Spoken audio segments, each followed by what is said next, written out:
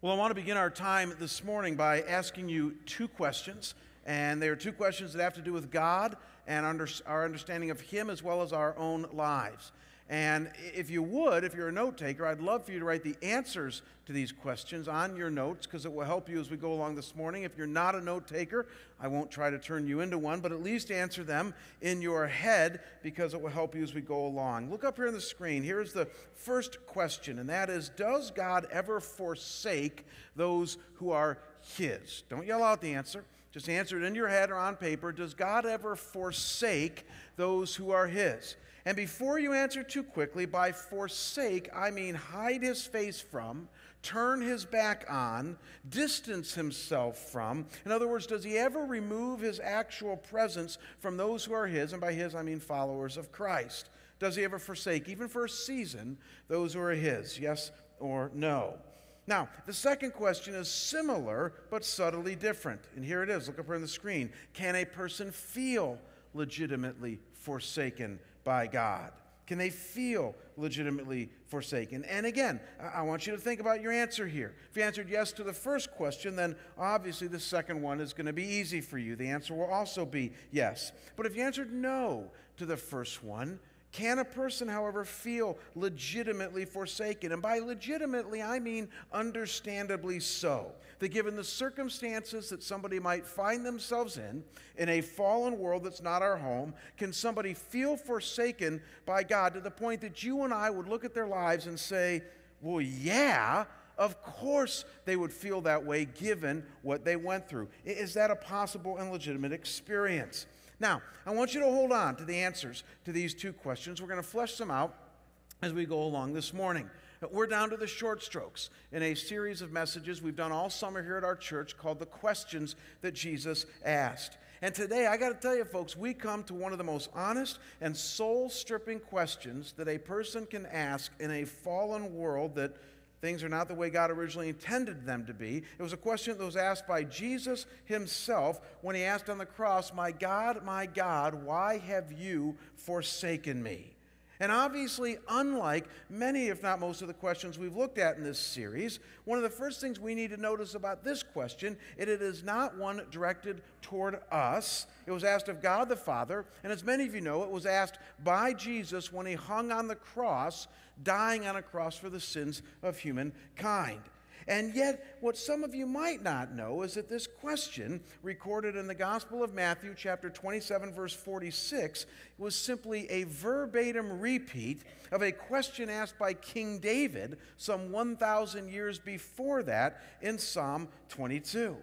And so the reason I tell you that is because for our purposes this morning, we're not going to focus on Jesus' usage of this question, even though we're bouncing off the fact that He asked it. And the reason is simple. Because His usage of this question is vastly different than how David used it, and I would submit to you that it's vastly different from how you and I would use this question today. In other words, when Jesus asked this question of God some 2,000 years ago, God literally had turned His back on Jesus. He had turned His back on the sins that Jesus was bearing on the cross for you and me, the sins that He carried as a sacrifice for our sins, only obviously appropriated for those who believe and trust in Him. In other words, you and I could never ask this question, my God, why have you forsaken me?" in the same way Jesus asked it, simply because we're not dying on a cross for humankind, and God is not literally turning His back on us, as we shall see. And yet it is still a common question that you and I ask. It was certainly a question that David asked, and David was just as human as you and I. And so we're going to bounce back into the Old Testament this morning, look at Psalm 22, and understand this question from David's human-like but very God-focused perspective as he originally asked this question that Jesus also asked. Now, Psalm 22, if you brought a Bible, open up there right now. Psalm 22 is a very interesting and powerful psalm. And what is most interesting about Psalm 22 is that it is a unique mixture of David's own experience as well, get this, God using David's experience to give future prophecy of what would happen when Jesus entered the world. And so you got to read Psalm 22 from a perspective of David's own life, as well as, however, what the New Testament would do, and that's use David's life to predict what would happen in Jesus. So, for instance, in verse 1, it says, my God, David says, my God, why have you forsaken me? Again, a prophecy of what Jesus would eventually ask. Then as you read further, and we'll get to in a few minutes, you get to verses 14 to 17, and you find phrases like this. David says, I'm poured out like water, all my bones are out of joint, they have pierced my hands and feet, I can count all my bones. I mean, these are talking about the crucifixion of Christ. The New Testament writers would bounce off these phrases and say, see, it was a prediction of when Christ came. But David's also using his experience there. And then in verse 18, a very famous phrase, he says, they divide my garments among them, and for my clothing they cast lots, which is what the soldiers did with Jesus when he was on the cross. In other words, don't miss this, folks. This is important for us moving on here this morning. This psalm contains a few key prophecies that New Testament authors like Matthew, John, and Paul would use to show the predictions or show that the Old Testament predicted the sufferings of Christ. And yet these were also prophecies, however, given in and through David's own experiences, most likely the experiences that he had before he was king when he was chased by King Saul. In other words, these are experiences that David had in his life during a very difficult time in which he's pouring out his heart to God. And so it's from David's perspective that I want us to read this psalm this morning, but also understanding that it is a prophetic psalm, and you never should misunderstand that aspect as well. Three things this psalm reveals to us about this whole experience of feeling forsaken by God. And the first thing is this, and that is, though at times we feel forsaken by God, in reality we are not. Man, this is so important that you and I latch onto this morning right from the get-go, no matter where you are in your life right now, that though there will be times that we feel forsaken by God, in reality you are not. And this gives a clear answer to question number one that we asked earlier. Let me show you this. Look at verse 1 of Psalm 22. It begins like this. David says, my God, why have you forsaken me? Why are you so far from saving me from the words of my groaning? And obviously, David is feeling very forsaken and abandoned by God here. And what you need to know, folks, is that David felt this way often in his life. And on more than one occasion, he cried out to God in this way, simply denoting that he felt very alone and even ditched by God. In fact, check this out. On no less than 9 other times in the Psalms, if you were to read them, does David utter a similar cry and prayer to God about feeling forsaken and even abandoned by him, using phrases like this. He says, how long will you forget me? Do not hide your face from me. Why do you forget my affliction? Why do you reject my soul? As we're going to see in a few minutes here, folks, that the feelings of feeling forsaken by God can be pretty normative in a fallen world. And David felt it often. Big, tough, burly, courageous David, a man of all mans, felt forsaken by God, and as we're going to see, was not shy to declare it. And yet before we get to that, however, what we first must see is that though this experience of feeling forsaken can be very real to us in the moment, the genuine reality is that God has not gone anywhere, however, and that he has not changed his position toward us in the least. In other words, he has not forsaken us. And before we attempt to work through the feelings of feeling forsaken, we need to first recognize God's position and character from the start. And what you need to know is that this is exactly what David did.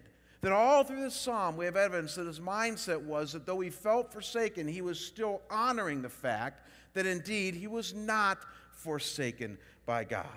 Now look at verse 24. As he wraps up the psalm, and you'll see what I mean, and we're going to compare it to verse 1. In verse 24, David says this. He says, for he has not despised or abhorred the affliction of the afflicted, and he has not hidden his face from him, but he has heard when he cried to him. Interesting.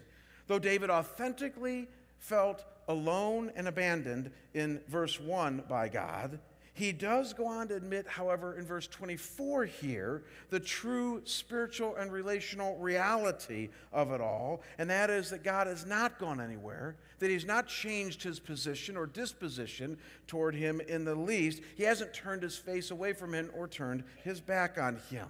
In other words, David was recognizing that God was there all the time. And the point is clear for you and I. We need to do the same today.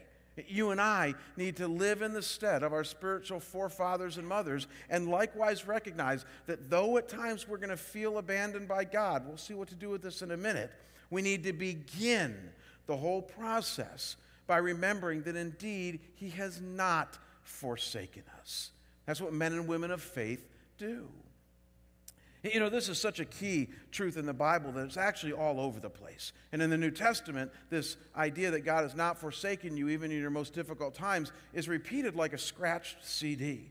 Look at Matthew chapter 28, verse 20, some of Jesus' last words. He says, "And I am with you," here it is, "always, even to the end of the age," which means like the end of time and history as we know it.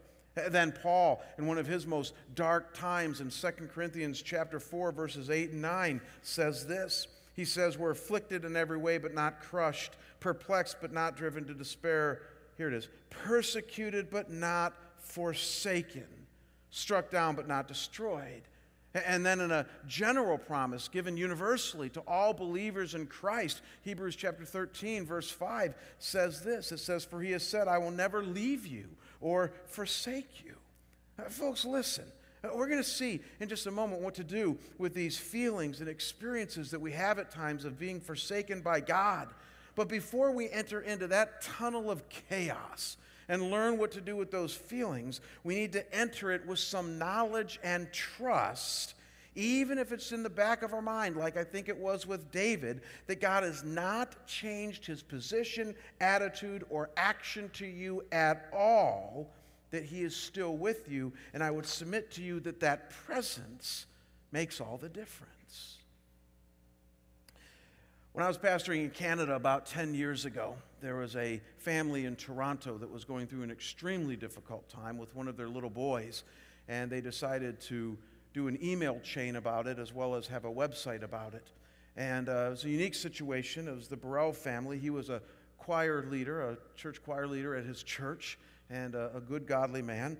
And their 5-year-old son, James, got neuroblastoma, which is a very rare form of childhood cancer that almost many times is going to be fatal. And sure enough, about 3 years later, James passed away and went on to be with the Lord in heaven. But during those 3 years, Sid and Pam, their parents, decided that they would let many of us who wanted to journey with them through prayer and encouragement in on it. And though I never met this couple, for 3 years I followed their email and website trail, praying for them and tracking them almost on a daily basis. And one of the most beautiful things about James in his life is that he coined a phrase early on as a 5-year-old. Can you imagine? He coined a phrase with his parents. He said, "You know, Dad, you can't let cancer ruin your day. You can't let cancer ruin your day." I mean, I just don't know of too many 5-year-olds that say that. And during those 3 years, they really made life as best they could an adventure for James. He wanted to grow up someday and be a train conductor, and so they made sure he got plenty of train rides during that time. They had a cabin in the woods as a family, like some of you do, and they went there often for times of retreat.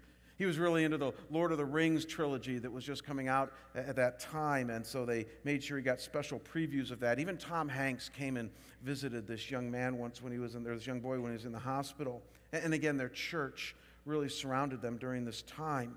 But as I mentioned, it would eventually be a losing battle, and when James was about 8, he was getting to the near end of his fight, and the emails became so much more authentic and raw during that time. It's actually been put into a book that's called You Can't Let Cancer Ruin Your Day, the James Emails by Sid Burrell.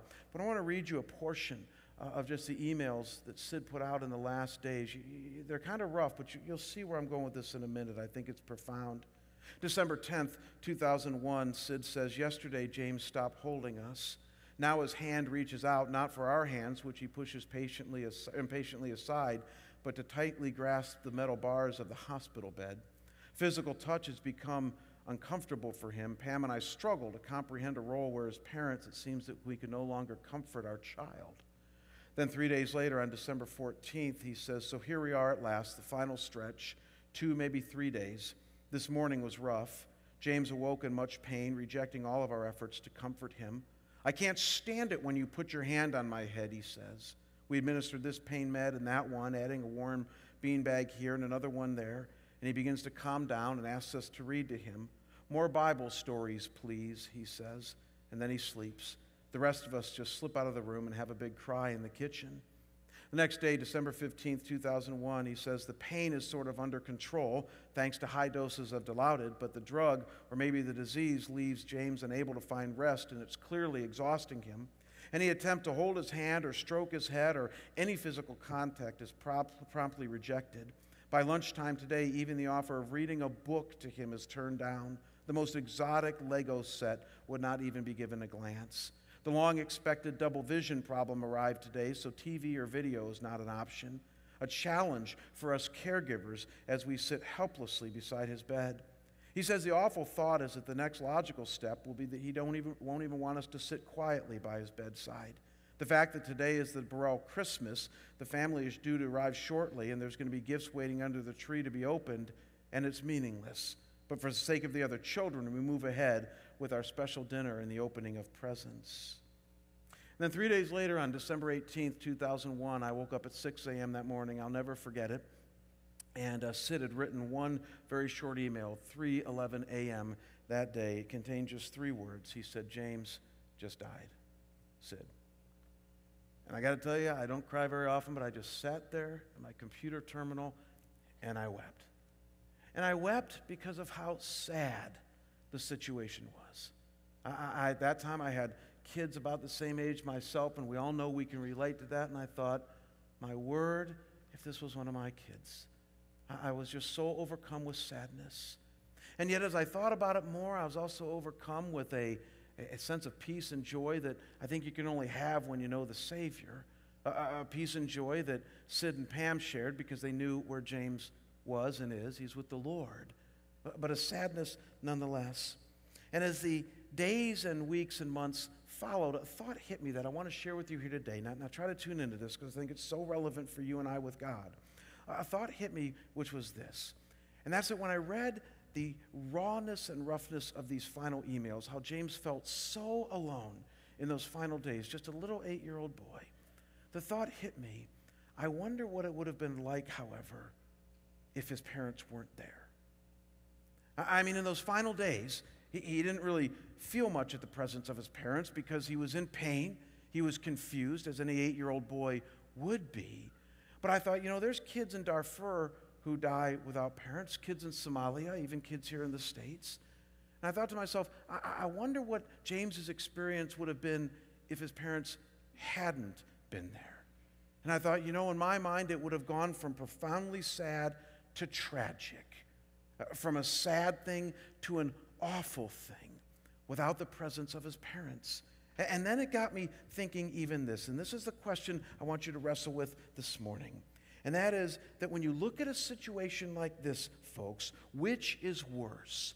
Being in pain and struggle with no human presence at all, or being in pain and struggle with a presence that though it doesn't take away the pain and though it doesn't even feel all that good, is there nevertheless? Which would you choose in that situation? And I think we all know the answer. Of course, we would choose to have a presence with us like that. Any of us would. That's just normal. And if you can latch onto that at all this morning, that's what God is saying to you and me in Psalm 22 here. That's what David is affirming when it came to his pain. That though he was in pain, God's presence was with him still. Even at times it didn't take away the pain, even at times David didn't feel the presence. That's the number one complaint I get from many of you. When you're going through difficult times, you say, "Where is God?" And I say, "He's with you." You say, "But I don't feel him." And you know what the answer is to that, folks? He is still with you. That's what faith is. Faith grabs onto his presence. It clings to it. It says, "I know you are here. I know you haven't forsaken me against my feelings, even at times against my better judgment." That's exactly what David was doing there. And I would submit to you, without that presence, it would be like a little boy dying of neuroblastoma without his parents at his bedside. None of us would wish for that. And God says none of you have to go through your times without my presence. But you got to believe that. And you have to cling to his presence by faith. That's why he's given you faith. That's the first thing we learn from Psalm 22. When we cry out, my God, why have you forsaken me? He hasn't. He is still with you. Now, I know the rebuttal to this, and that is that if you and I are having a cup of coffee and I run this by you, you'd say, well, Jamie, that's all good and fine. I can do that, but guess what? I still feel forsaken. I still have my feelings. What do I do with those? And I'm glad you asked. I have an answer. It's point 2 on your outline here this morning, and it's this, and we learn this right from David, and that is you don't ignore or deny your perceptions, but get this, you honor them by bringing them to God. That's what you do with them. Especially men, I want you to tune in right now because women find this easier than men. What you do is you don't deny your perceptions or feelings, but you give honor to them because they're real, and you bring them to God. And when you look closely at Psalm 22, you find that this is exactly what David did. In fact, it takes up almost the whole of the psalm. David brings his complaint and frustration to God, even as we're going to see here in just a second, asserts some bargaining power even in the midst of his complaint. And so look up here on the screen. I want you to notice what he goes on to say. Look at verses 2 to 5. He says, oh my God, I cry by day, but you don't answer, and by night, but I find no rest. Yet you are holy, enthroned on the praises of Israel. In you our fathers trusted, they trusted and you delivered them. To you they cried and were rescued. In you they trusted and were not put to shame. Pause right there. Impeccable logic David is using here, right? He's saying, God, you are holy and you are good, and our forefathers, my forefathers, trusted you, and you delivered them. They cried out to you, and you rescued them. They trusted you, and they were not put to shame. The implication being that, hey, God, I'm doing that right now, so how about a little deliverance? I'm doing that right now, and I still feel forsaken by you. Then look at verses 6 through 8, 12 through 13, 16 to 17, and 20 to 22. I'm going to string this together for time's sake. David says, but I am a worm and not a man, scorned by mankind and despised by the people. All who see me mock me. They make mouths at me. They wag their heads. He trusts in the Lord. Let him deliver him. Let him rescue him, for he delights in him. Many bulls encompass me. Strong bulls of Bashan surround me. They open wide their mouths at me like a ravening and roaring lion.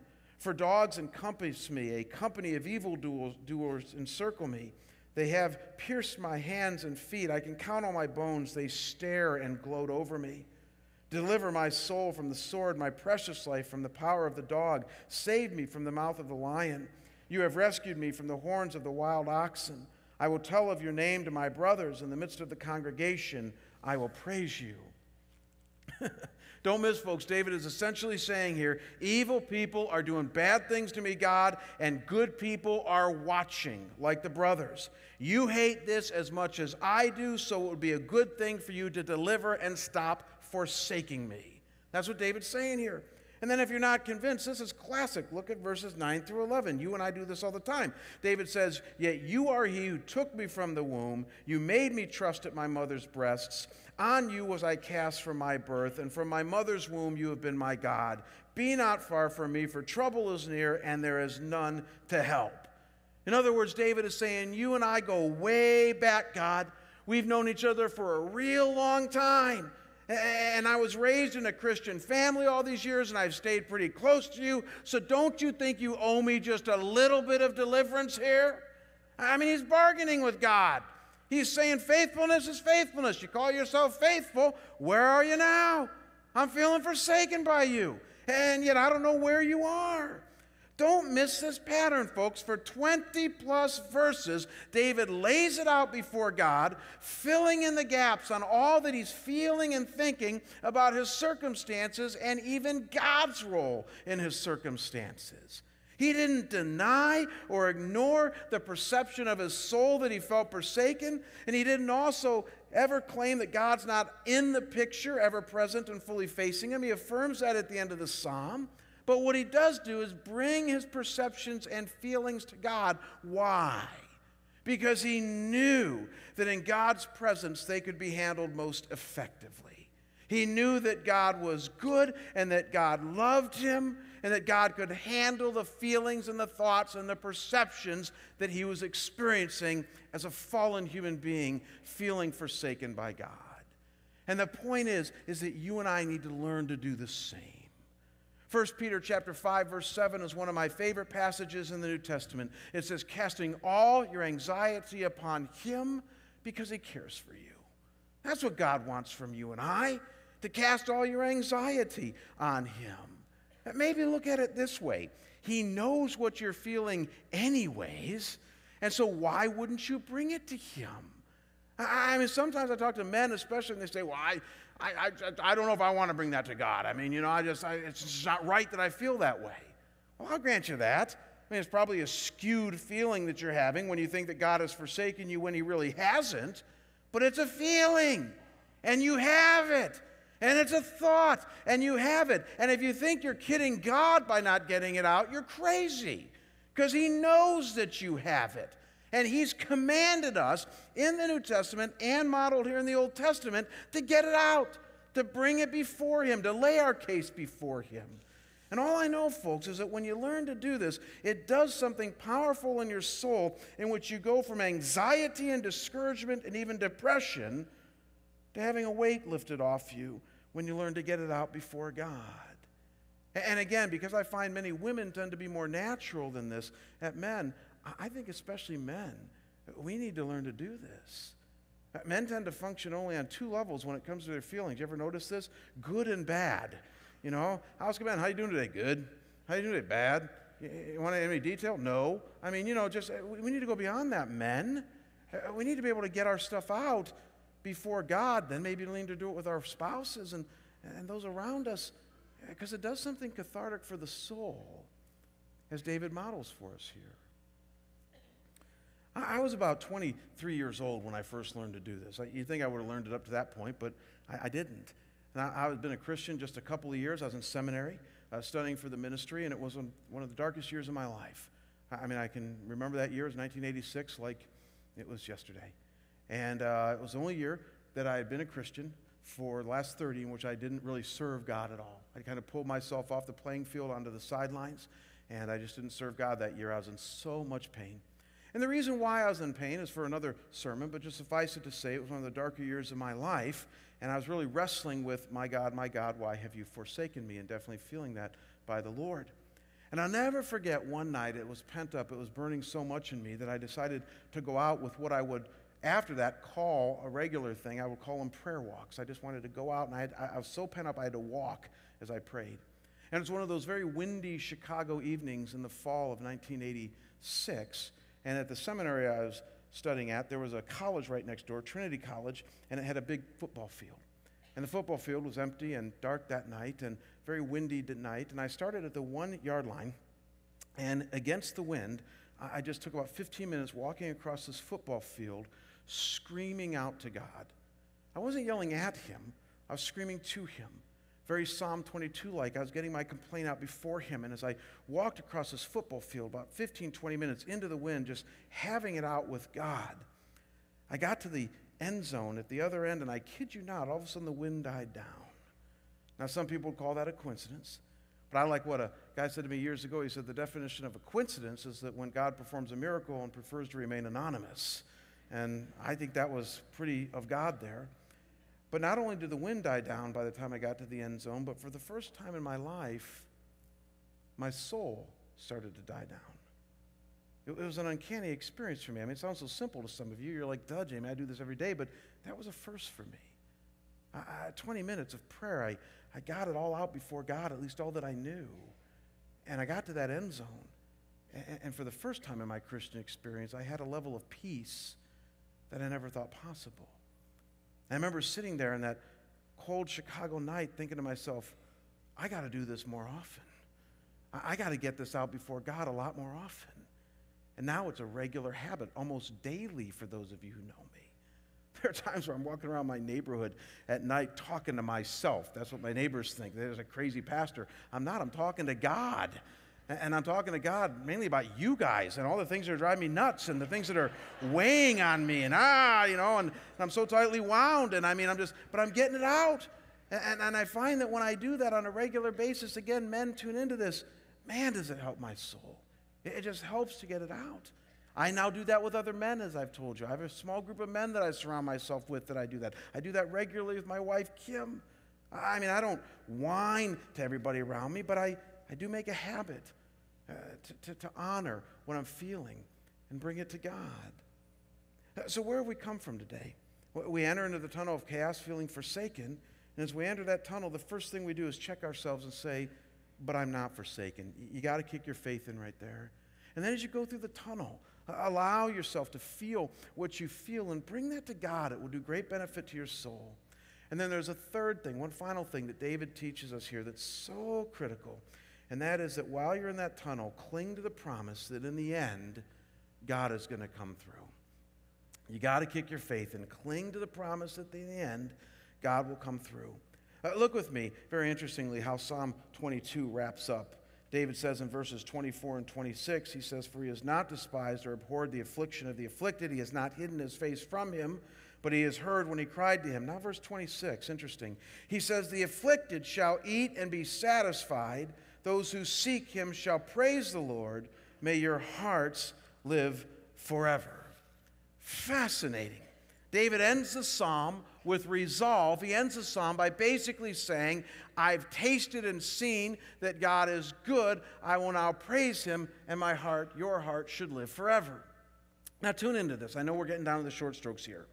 One of the things that we have no idea about in Psalm 22 is what David was really struggling with. We have no clue. All we know is that it's one big whine psalm. He's just whining up a blue streak about something that he's going through, but we don't know what. As I said earlier, it was most likely written during a time that he was in pain before he was a king, running from King Saul. So maybe he was betrayed by a good friend. Maybe he was hiding out fearfully in a cave. Maybe he was worried about the future. We don't know what it is. We just know that he's struggling deeply. But because we don't know what he's struggling with, get this, we also don't know what he means when he says, I have eaten and now I'm satisfied. The average Christian will assume that what he means by that is that God delivered him. That what that means is that God pulled a fast one, changed his circumstances, and now he's no longer in trouble. But it doesn't always mean that.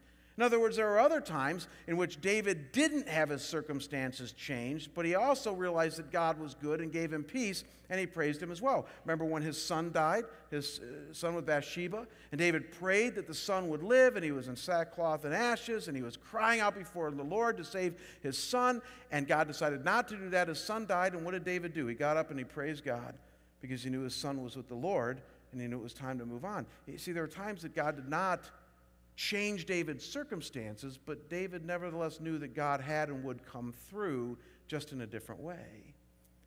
That's instructive for you and I. At the risk of simplicity or oversimplification, I find that there are at least three ways that the Bible teaches us that God will come through in your life. You ready for these? Give me all three clicks here, Virgil. Three ways. First way is that God will at times change your circumstances. In other words, when you cling to the promise that he will come through, he will, what the Bible calls, he will deliver you. He will change your circumstances. That's all over the Bible. But there's other times, as you and I know, that God is not going to change our circumstances. You know what he's going to choose to do? He's going to give you a deep sense of his presence that will bring peace. Is that not so cool? There are times in your life when he is not going to take you out of the circumstances you're in, but he's going to give you peace instead. So I got to tell you, when I walked from the 1 yard line up into the end zone that windy night in Chicago, when I got to the end zone, guess what? None of my circumstances were changed. All the things that I was struggling with were still there. Not one of them was different. I was still the same person, and all my circumstances are still the same. But I was different inside because God had given me peace. God had come through that night by giving me his presence in the sense of peace. But get this, there's also times where he won't change your circumstances, and he won't even give you peace in the immediacy. You know what he will give you? He'll give you a persevering spirit. You read the New Testament all over the place. It talks about the fact that when the going gets tough, Christians get going, and part of the way we get going is that we tie a knot at the end of our rope. We hang on for dear life. We trust God, and the Bible calls it perseverance. And there are times where what God is going to gift you with, what he's going to give you, how he's going to come through, is he's going to give you a persevering spirit to hang on in the midst of your difficulty. But make no mistake, no matter what he does, he is always good, and he always comes through. And so the question I have for you as we go to the communion table today is simply this: that the next time you feel forsaken by God, what are you going to do? Some of you are there right now. Some of you came in here today feeling very forsaken by God, and so this question is glaring at you right in the face. What are you going to do? I would encourage you to realize that he hasn't forsaken you. I would encourage you to bring all of who you are to him. He can take it. And I would encourage you to cling to the promise that he is still good and that he's going to come through for you in whatever way he chooses. We're going to have some prayer counselors down here, some of our Stevens ministers after the service today. Just like first service, we had people come down to receive prayer. If you'd like to come down to have somebody hear your story and pray for you, please, by all means, do that today. We're here for you. We're going to go to the communion table now. Why don't you bow with me and let's pray. Father, I thank you that time and time again, the words that you've given us, the Bible, bring us back to nowhere but the realm of faith, to nowhere but the realm where you ask us to bend the knee before you, open our arms wide, and trust you, even in the most difficult of circumstances. Lord, we thank you for the story of Sierra that we started our time with here today, in which she so clearly shows us as a young 25-year-old woman of God that she has trusted you, she's tasted you and seen that you are good, even against all the odds. And so, Lord, I got to believe that there are those of us here who can resonate with that. And my prayer is, Lord, that we would never doubt the fact that you are present with us, that we'd claim that by faith, that we'd bring all of who we are to you, and that we would cling tenaciously to the promise that you give us, that whether it's your presence or peace or a persevering spirit or deliverance, you're going to come through in some way. Move in our lives, we pray. Meet us at this table, we pray now in Jesus' name. Amen. Well, the servers are going to hand out to you some unleavened bread and some juice, very similar to Jesus' last meal before his crucifixion, his arrest, and his resurrection. And we'd ask you to hold these elements, and we're all going to partake together.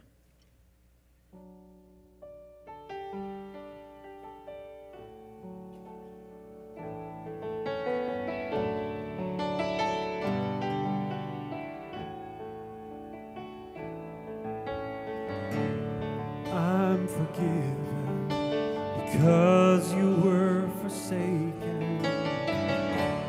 I'm accepted. You were condemned.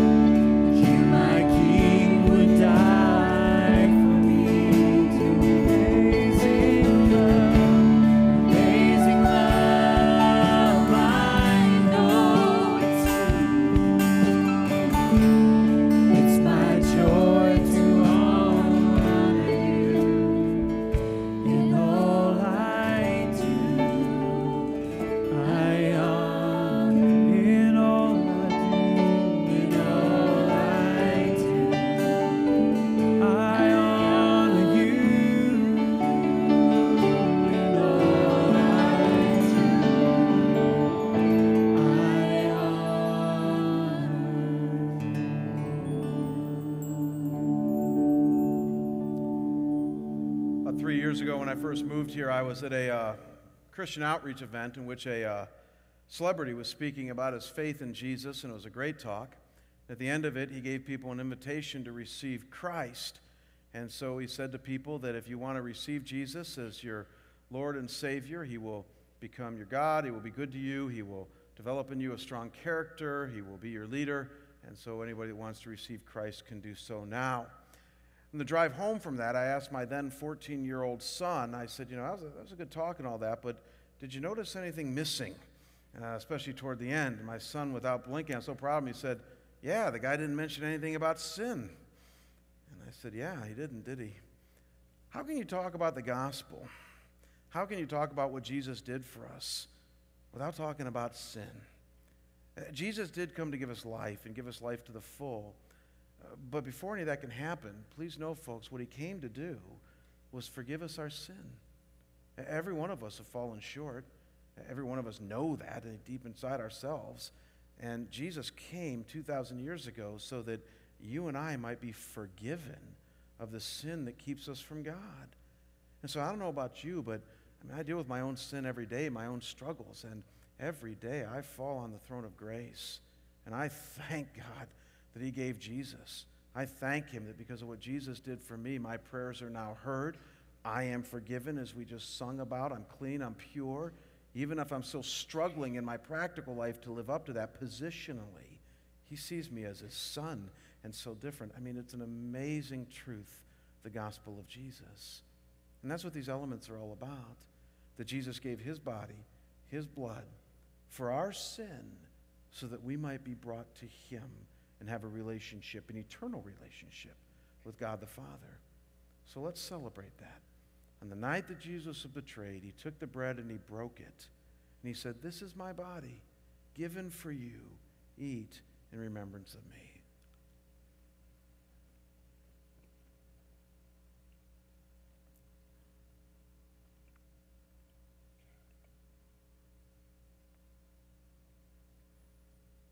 In the same way, he took the cup that they were drinking.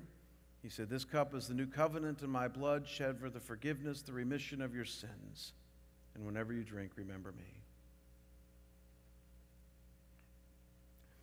God, my humble prayer as we close this service today is that in the coming days, weeks, months, and years, we would never forget, we would always remember the core of our faith, the fact that Christ came and died for us who are sinners in need of grace. We thank you for the amazing grace he has shown. In Jesus' name, amen. God bless you. We'll see you all next week.